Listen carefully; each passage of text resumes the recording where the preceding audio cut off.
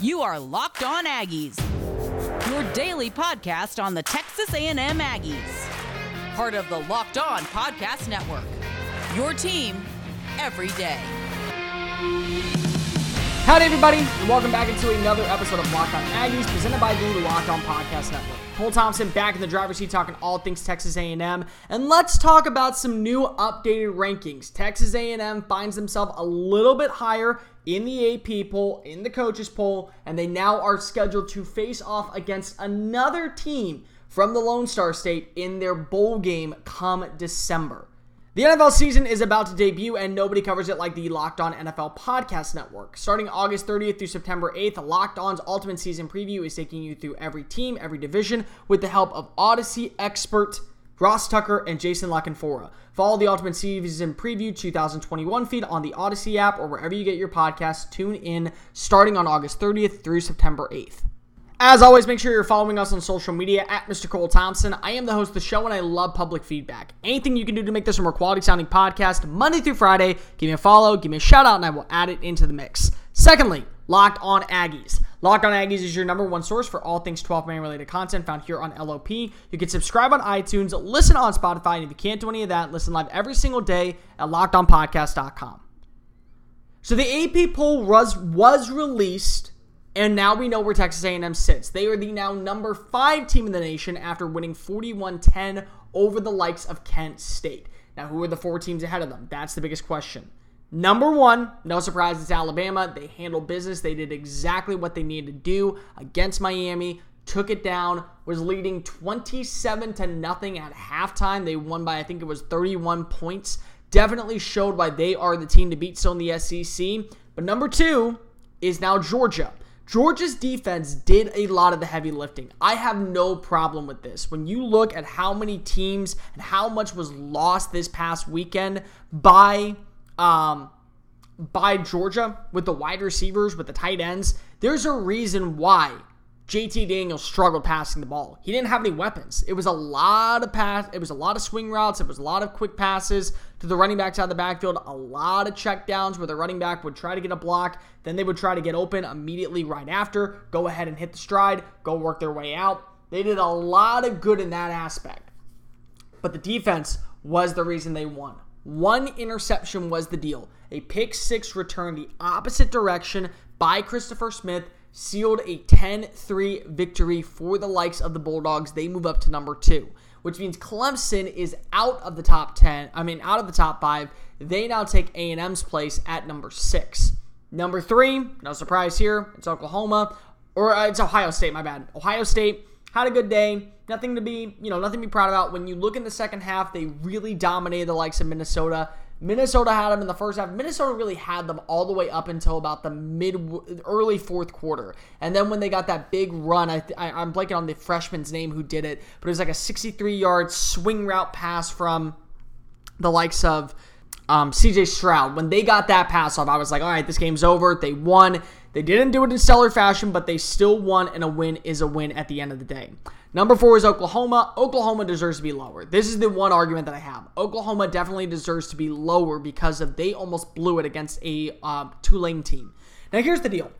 I like Tulane. I think Tulane had a lot to play for in this game. I think Tulane had a lot going on for them. I think when you look at the things that are going on in New Orleans right now due to the effects of Hurricane Ida, due to what it means, how this team is reacting, little things like that, it goes a very long way. Like, it goes a very, very, very long way for this team and for this organization. So, when I look at that, there's a lot to like about Tulane. There's also a lot to like about Oklahoma. They still have an efficient offense. They still have a quarterback who could be in the running for a Heisman. They still have a ton of talent at the wide receiver position. They only got better with the addition of Mike Woods from Arkansas. So I like where Oklahoma is, but they don't deserve to be ahead of A&M. A&M they held a lead at halftime, and then they really exploded in the second half. Haynes King limited the turnovers. He found a better rapport with Caleb Chapman, with Chase Lane, with Anais Smith, with even Jalen Weidemeyer got better in the blocking game. Devon Achane had a better half. The defense had a better half. All that happened in the second half.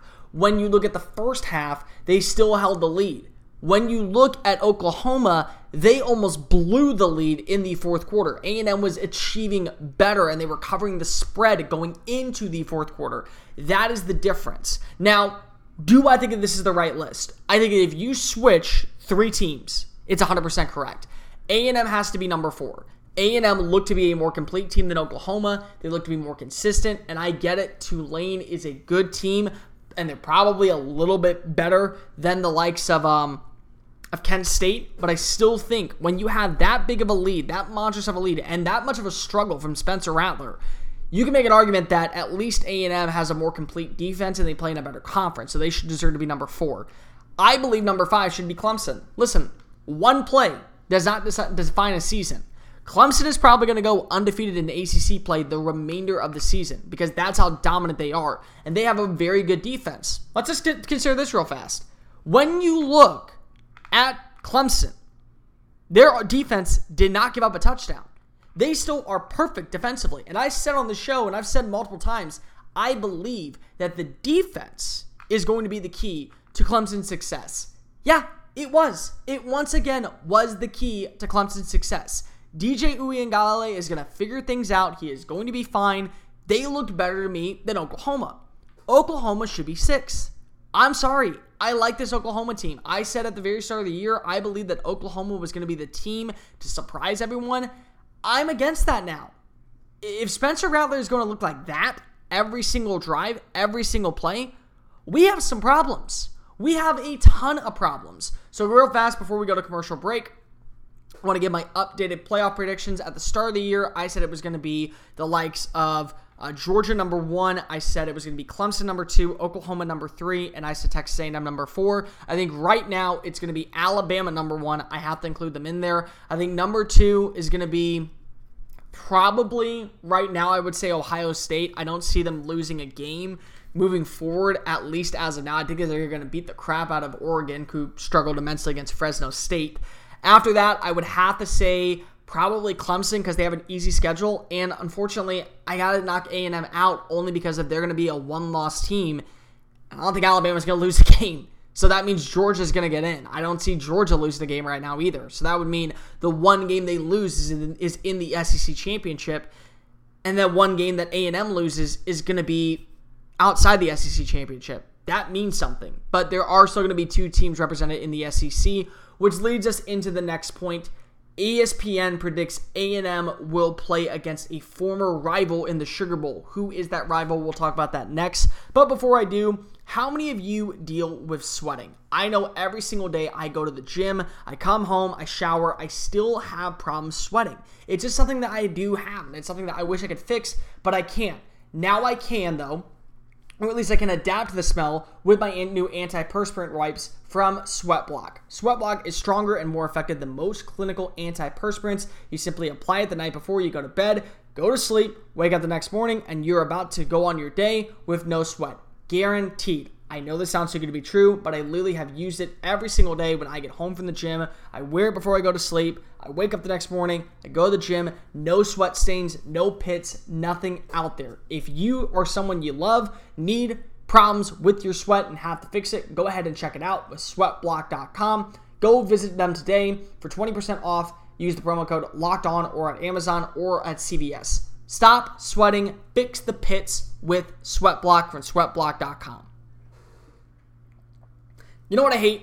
Spending money on things that I don't need. And one of the biggest ones is whenever I go to the car shop and I have to go pay an installment fee, a shipping fee, a service fee, when I can do all that, but I don't know where to look for the products. That's why I like to use rockauto.com. RockAuto.com is an online auto parts service system that has been serving customers for the past 25 years. They have everything from tail lamps to engine modules to brake pads, so whatever you're looking for to fix up your daily driver or refurbish a cult classic, they have it. I was able to buy my tail lamp for my Audi Q5 online at rockauto.com, simply using their unique catalog, going through, picking up the price, and of course, paying a low deal. Go visit rockauto.com and use the promo code LOCKEDON the How'd You Hear About Us section so know that we sent you. It's amazing selections, reliably low prices, and all the auto parts you will ever need. rockauto.com, it's the place to be.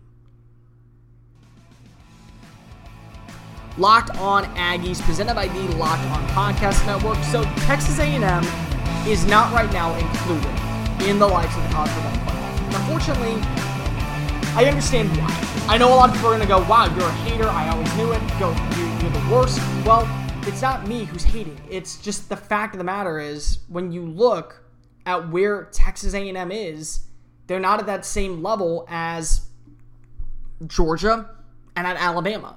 And if there are going to be two teams that do play in the likes of the college football playoff from the SEC, right now it is 100% Alabama and it is Georgia.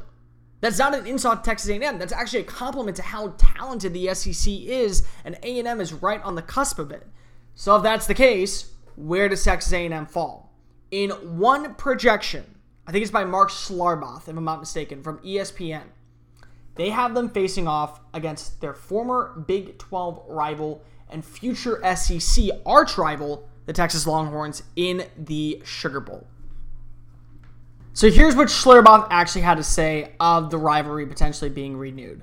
Oklahoma and Texas officials say they're not joining the SEC until after their current TV deals with the Big 12 that expire in June of 2025, but Texas A&M fans may not have to wait as long to face their in-state rival again. The Longhorns looked pretty impressive under coach Steve Sarkisian's debut and looked like one of the better teams in the Big 12. If Oklahoma were to make the college football playoff and the SEC were to get two teams in with Alabama and Georgia, it wouldn't be too far of a stretch to say that Texas and Texas A&M would meet in the All-State Sugar Bowl.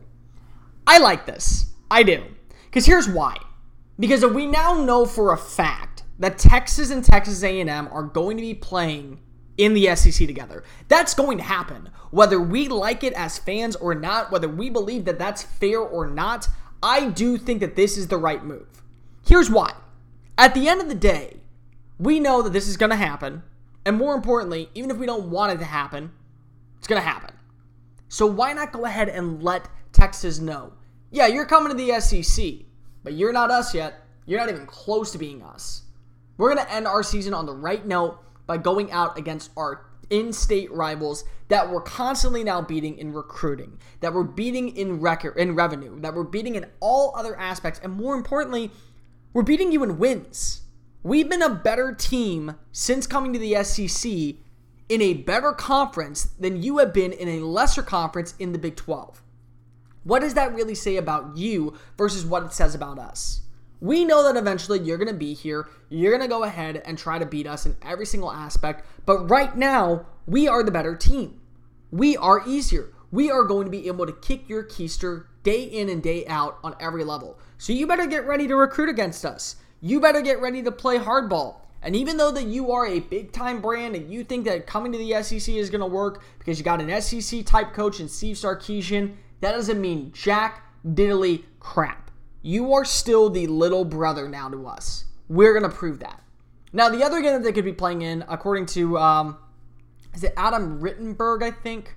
Or, no, it's Kyle Bungaru, is the PlayStation Fiesta Bowl, where they face off against USC. Of these two matchups, the one where I feel the most comfortable of them winning is against USC. But the one where I think that they would have the most experience and chance to make a giant impact is, of course, in the likes of Texas. You want to be able to beat your in-state rival every single time. You're winning in wins, you're winning in recruiting, and you're winning right now in more preseason hype and actually the rankings. You still are.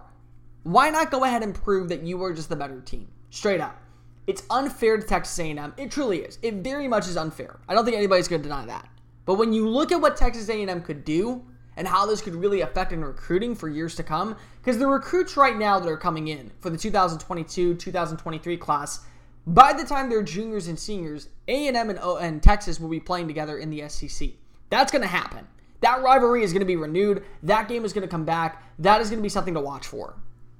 College football is back. The NFL is right around the corner, and with it, bets are going to be at an all-time high. So make sure you go to the one place we love and the one place we trust. That's betonline.ag. BetOnline.ag gives you the best bets, the best buyouts, and the best lines every single day you wager. Plus, they have the brand new $200,000 NFL Survivor Contest and the online's biggest $500,000 NFL Mega Deal. Be sure to take advantage of their opening day super promo by making a bet on Thursday, September 9th during the season opener of the Super Bowl champion Tampa Bay Buccaneers and Dallas Cowboys. And if you lose, your wager will be refunded up to $25. This is only though for new customers when signing up using the promo code NFL100. From football to baseball to basketball to UFC to your favorite Vegas casino games. Don't sit on the sidelines anymore. Take advantage of the great offers and use the promo code LOCKEDON to receive a 100% welcome bonus with your first deposit.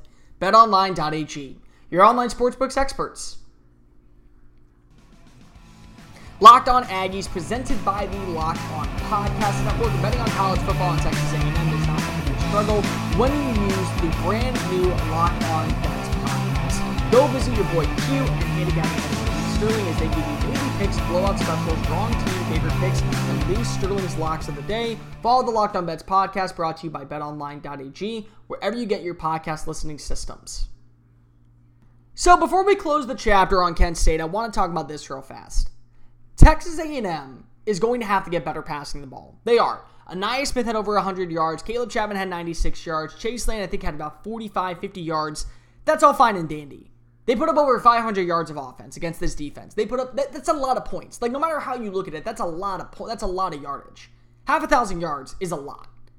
But when you look at how many points were left on the board, they could have scored another 17 points at least, if not for the 3 interceptions. They easily could have done that because they could have at least gotten a field goal and 2 touchdowns. When I look at that, that's going to be a problem. If that happens this week in Colorado, where Haynes King starts off throwing an interception, throwing in a double coverage, the altitude plays a factor, I worry. I do. I know that's unfair for me to say, but I do worry. And I have every right to worry because if you look at this team and you realize what their bread and butter is. I know it's crazy. I know everyone wants to see Haynes King be successful passing the ball, but the real way he is going to be successful is trusting the run game. This is a rushing attack that does not quit. They had 2 runners finish with over 100 yards on the day. Isaiah Spiller became the 21st running back in Texas A&M history to surpass 2,000 yards for his career. On top of that, Devon Achane picked up right where he left off, finishing with a 63-yard touchdown run, scoring 2 touchdowns on the way to victory. Plus, you got to see a little bit of Ernest Crownover. You got to see a little bit of DeAndre Jackson. You got to see Ainias Smith finish with, I think, 4 carries for 24 yards. So he did a little bit of everything. 124 yards on the day. I think that's the most for an active player not named Haynes King passing. So you got to keep in mind that they have running backs galore. Left, right, center, all across the place. They are a team that knows what it's doing. They are a team that knows how to run the ball. And I've said this time and time again on the podcast, more and more than ever, look at how this team functions. If you don't have stability at the quarterback position right now, that's okay. Because if you have 4 to 5 running backs, all of whom can make immediate contributions.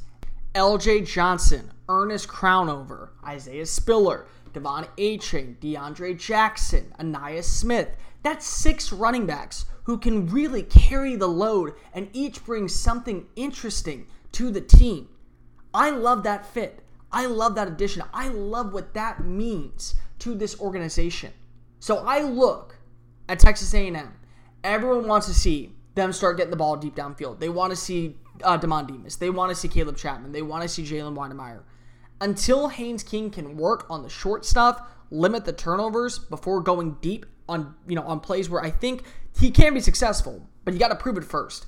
Trust the run game. This is a dominant rushing attack that easily can finish as the number 1 run offense in the nation and the number 1 run offense in the SEC. If it isn't broke, don't try to fix it. Running the ball works. It truly does work. That's going to do it for this edition of Locked On Aggies. Make sure you're following us on social media at Mr. Cole Thompson and at Locked On Aggies. I'll be back tomorrow to start previewing Colorado. What to like, what not to like, what are some areas that I think the Buffaloes could be derailing Texas A&M, what are some areas Texas A&M has to improve. We'll talk all that and much, much more. See you then, and remember, kick 'em, y'all. This has been Locked On Aggies, presented by the Locked On Podcast Network.